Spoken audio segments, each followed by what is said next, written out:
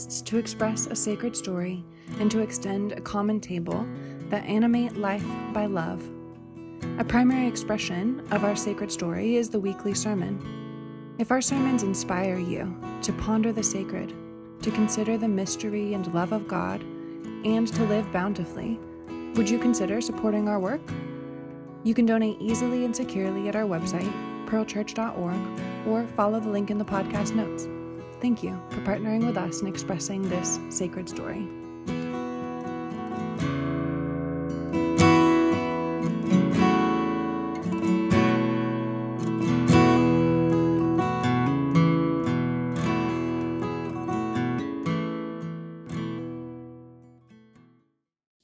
Divine love, we lift our eyes to you in hope.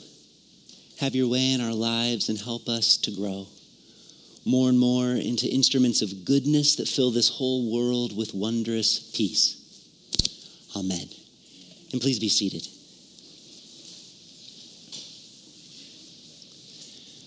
We are currently in a sermon series that is exploring our church's values. And so if you're newly visiting with us, this is a great time to visit Pearl because our values articulate the fundamental essence and character that we desire to embody as a faith community.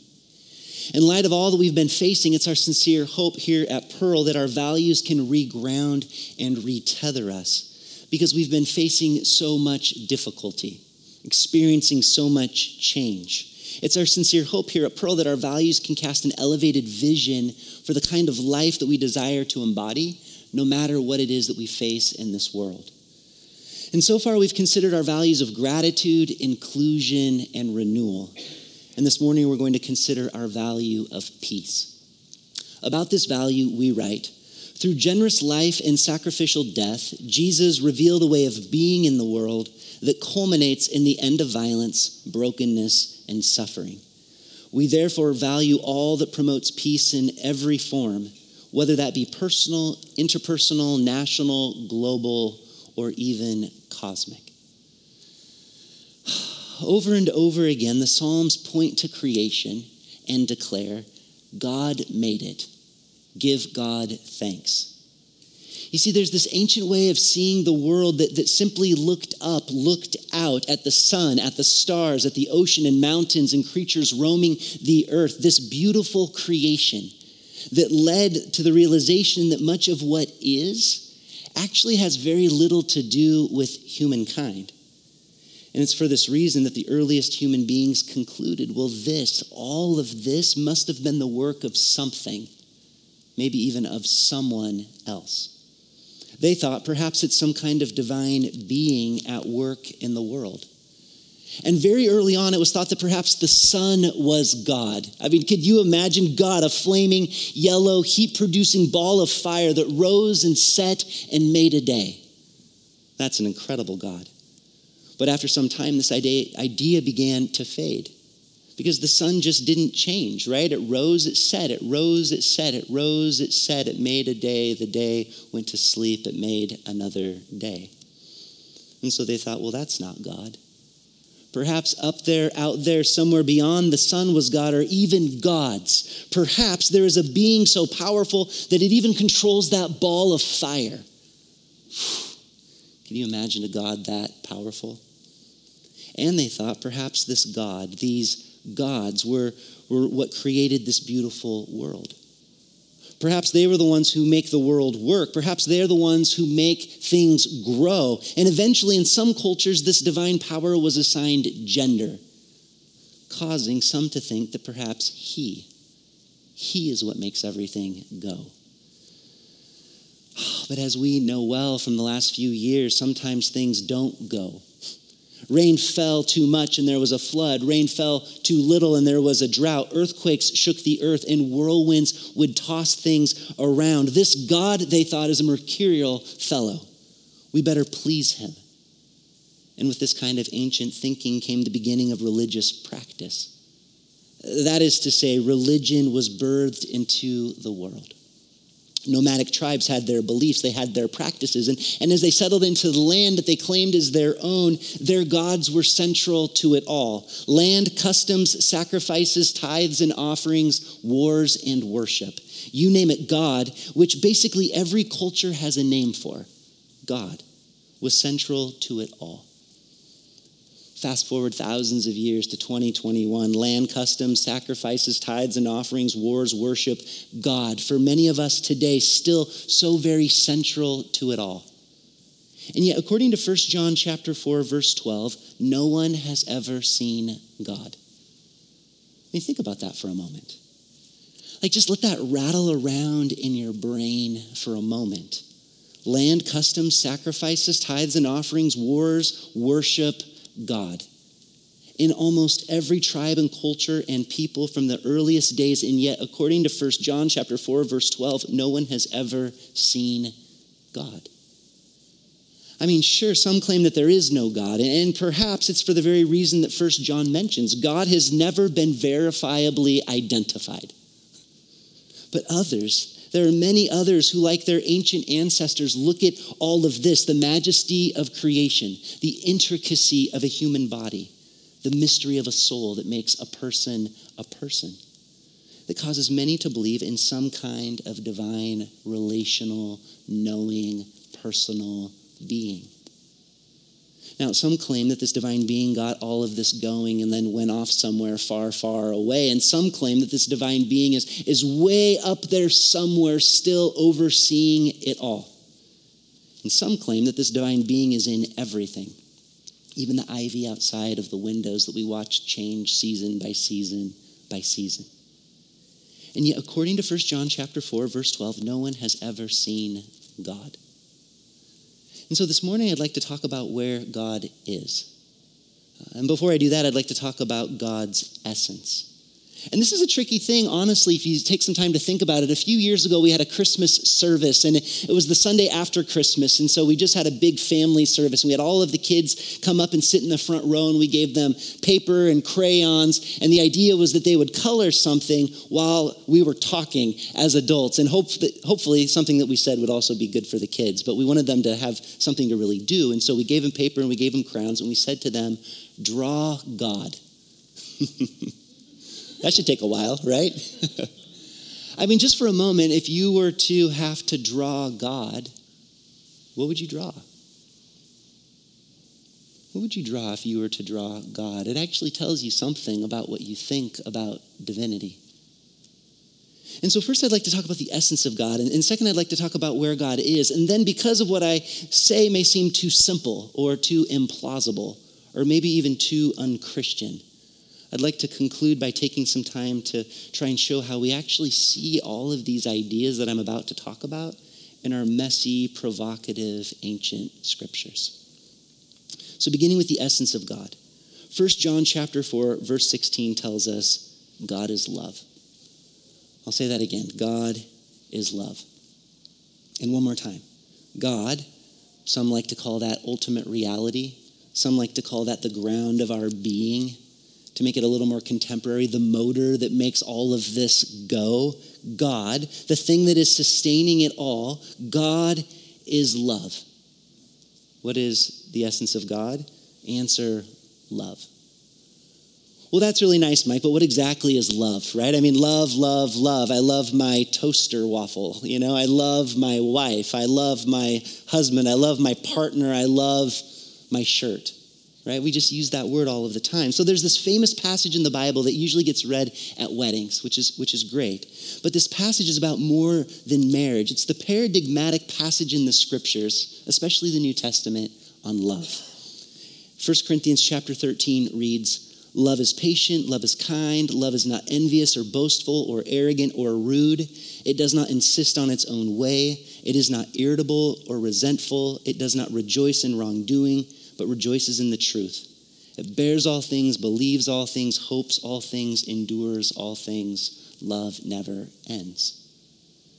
Now, if God is love, and this is the paradigmatic Bible passage on love, that is to say, if love and God are actually one and the same thing, then bear with me just for a moment while I swap out the word love with the word God and read this famous passage again.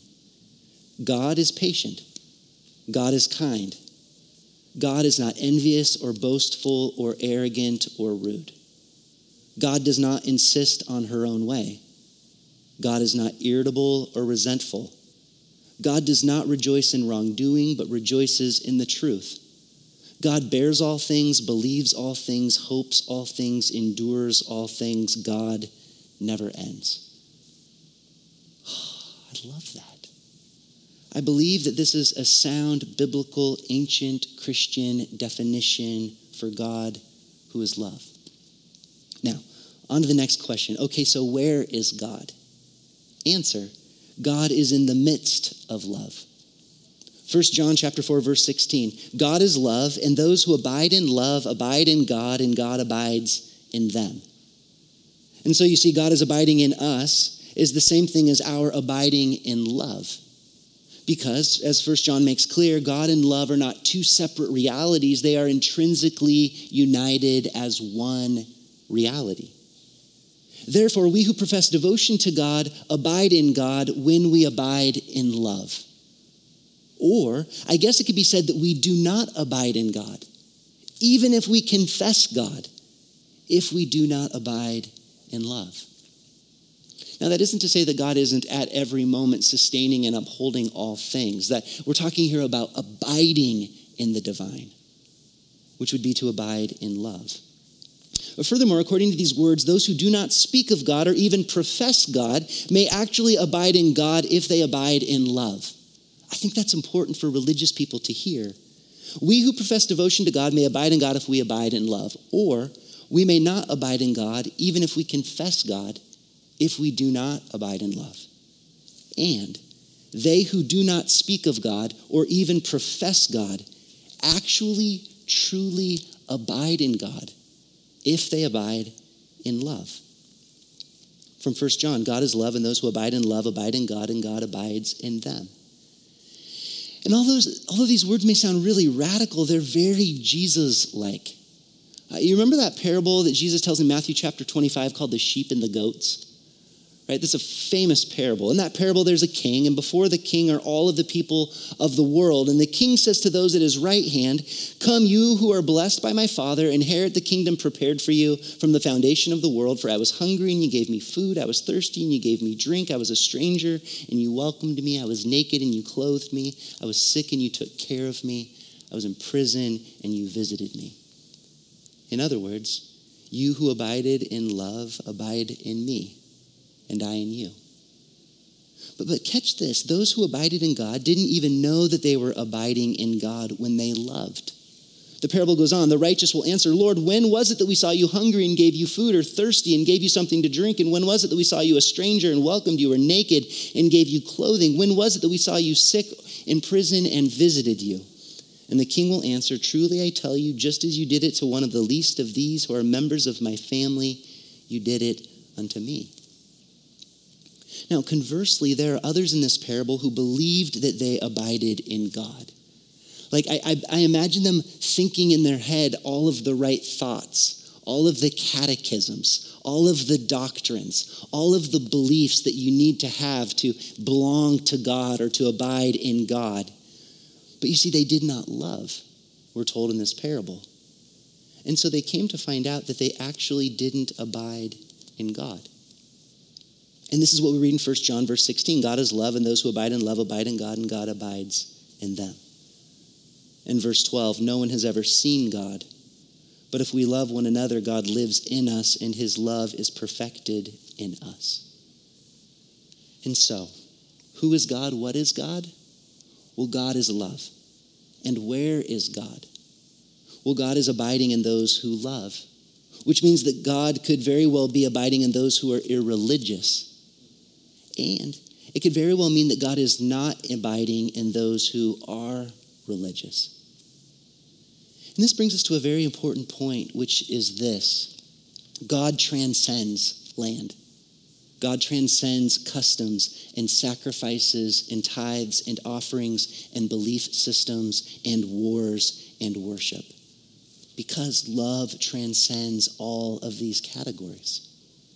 And this is because God is not on a side or in a tribe or for a people. We have to get our minds around this. God is on and in and for love, wherever it's made manifest in this entire world. Now, you may be thinking, well, Mike, what about Jesus, right? Where's Jesus fit into this whole thing? And as a Christian in a Christian church on a Sunday morning, that's a fair question, so I'm glad you asked it. In Christianity, the manifestation of God as love is made incarnate in Jesus. So Jesus who touches the unclean, Jesus who heals the broken, Jesus who feeds the hungry, Jesus who dines with the sinful, quote unquote, sinful, Jesus who instead of war and violence to accomplish his will, allows violence and dominance and control, all of the unloving ways of this world, he allows those things to crush his own life. What is that called? Well, I think that we could call this the incarnation of love, which is the manifestation of God. Which is why Jesus can say that he abides in the Father, and those who abide in him abide in the Father as well, because God is love, and Jesus is the incarnation of love. So those who abide in Jesus, who is love, abide in God, who is love. Trying to put this whole Christian thing together, you know?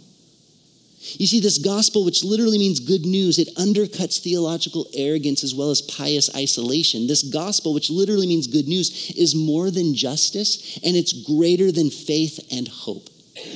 For love is the presence of God. It is the presence of God. And in every moment of genuine love, we are dwelling in God and God is dwelling in us. Or if it's not us, but we're observing it, we are observing the very manifest presence of God. Or to make that language Christian, we are looking at Christ in the life of another person who is the incarnation of God, who is love. And so at Pearl, we recognize love in every form, in every person, in every act, both inside and outside of the church. For in love, which is very much the same thing as saying in Christ, we taste and see the enfleshment of God itself. In love, in Christ, we abide in God. In love, in Christ, God abides in us. In love, in Christ, we participate in an ever-growing way of being that is moving the whole world forward into and toward the consummation of peace. Peace. Now, before I talk about that, I want to say one more thing about love. In the Gospels, Jesus summarizes the entirety of the Hebrew Scriptures by saying, you shall love the Lord your God with all of your heart, all of your mind, all of your soul, and all of your strength. And the second is like it. You shall love your neighbor as yourself. On these two commandments hang all the law and all the prophets. You see, Jesus makes it clear in these concise words that we are commanded to love God and we are commanded to love others as we love ourselves. And this, I think, is difficult. I think that some of us deeply struggle to love God because of the things we've been told about God. I can't tell you how many people come to this church saying, I am like one step away from just not even trying to be in a church or a religious community anymore. I hear it over and over and over again. I also think that many of us struggle to love others because we struggle to love ourselves. Because Jesus says, love your neighbor as yourself. And I kind of think that we struggle to love ourselves because of some of the things that we've been told about God. Now, coming full circle, maybe this isn't a very deep and real place inside of us, the reason we struggle to love. Maybe we struggle to love because the God we've been told about makes loving ourselves very difficult. I think that's true for very many of us in this world. Beloved church, let it be known that God is love. I'll actually read 1 Corinthians 13 to you. God is patient toward you. God is kind to you. God is not envious or boastful or arrogant or rude to you. God does not insist on her own way, which is love, even though I do believe that love is winning and wooing all of our hearts. God is not irritated by you. God is not resentful toward you. God does not rejoice in your wrongdoing, which is simply anything less than love. God rejoices in the truth, which is always the embodiment of love. God bears all things on your behalf. God believes all things are possible for your life. God hopes all things even in your despair. And God endures all things for you, even the shame and guilt that make you want to crawl into a hole and die. And this God, love itself, we are told, never, ever ends. And so let it be known again and again that God's love belongs to you. Doubt these words? Look at Jesus. His primary trouble was with religious people who said otherwise. And yet Jesus, on behalf of the divine, gave every part of himself to you, to me, to the other in love so that we might come to know the extravagant love of God. And this love changes the way we think about God. It really does. And this love changes the way that we feel about ourselves. And this love truly renews our minds, and it softens our hardened and callous, and maybe even deeper than those things, worried and afraid hearts. And this love of God, this God animates our hearts, our souls, so that we might live abundantly here in this world in love, which is the very same thing as abiding in the divine. And this brings me then to peace. About this value we write, generous life and sacrificial death. Through generous life and sacrificial death, Jesus revealed a way of being in the world which culminates in the end of violence, brokenness, and suffering. We therefore value all that promotes peace in every form, personal, interpersonal, international, even cosmic. And that is because peace is the fruit of love. If you see people, especially religious people, saying that they follow God, but there is no love, or it lacks the fruit of peace, then it is not truly the love of God. It cannot be. Know God's love for you, and suddenly there's peace between you and the divine. You cannot doubt it. Know God's love for others, and suddenly you become a person of peace and relationships. You just have to if you look at them with the very love of God. Know God's love for this world, and suddenly you care about and work toward peace in your home and in your neighborhood and in your school and your city and your state and in this creation that matters very deeply. Because peace is the fruit of love. And to love is to bear the fruit of peace. I like to say it this way. Peace is the offspring of love. Like love, the love of God and the love of the people of God who abide in love, they actually give birth in this world to peace. Peace is the offspring of love. If you were to attend one of our covenant classes, you'd hear about our dream for the world, which reads, our dream that we imagine and desire is nothing less than God's dream, the consummation of peace in a world integrated by divine love. But peace is an overused word, right? Kind of like love. What do we mean by peace? Well, about this word peace, we've written a biblical theology which attempts to capture what we think God is doing in the world. And I'm not going to read it all to you this morning, which is a blessing, I think, to us all.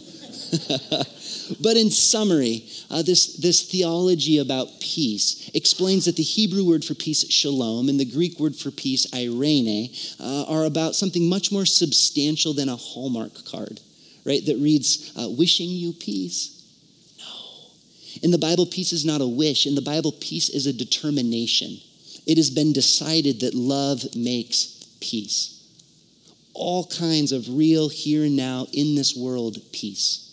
The shalom of God is peace between humans and the divine. This peace is in one's own soul. You know how our soul just kind of fractures and disintegrates and we start to hide parts of ourselves and fracture into little pieces?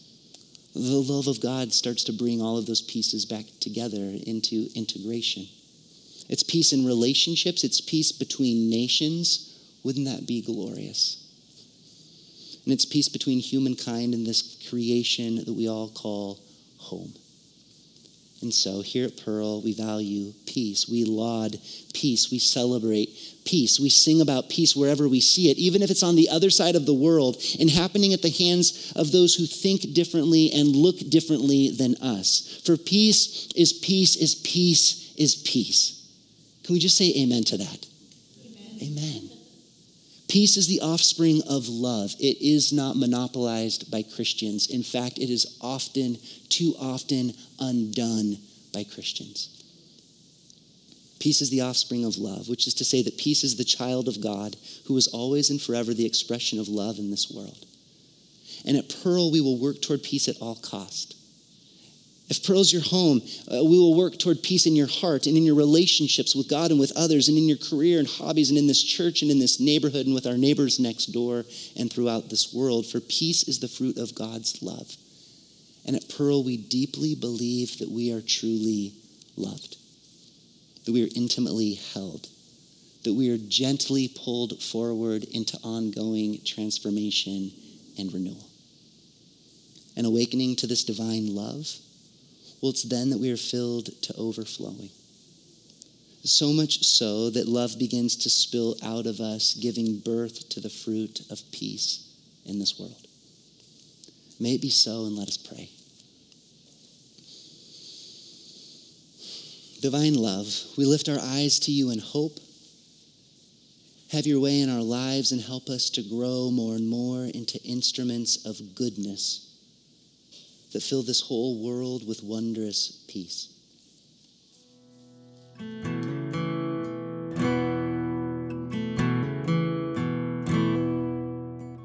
We hope that this sermon inspired you to ponder the sacred, to consider the mystery and love of God, and to live bountifully.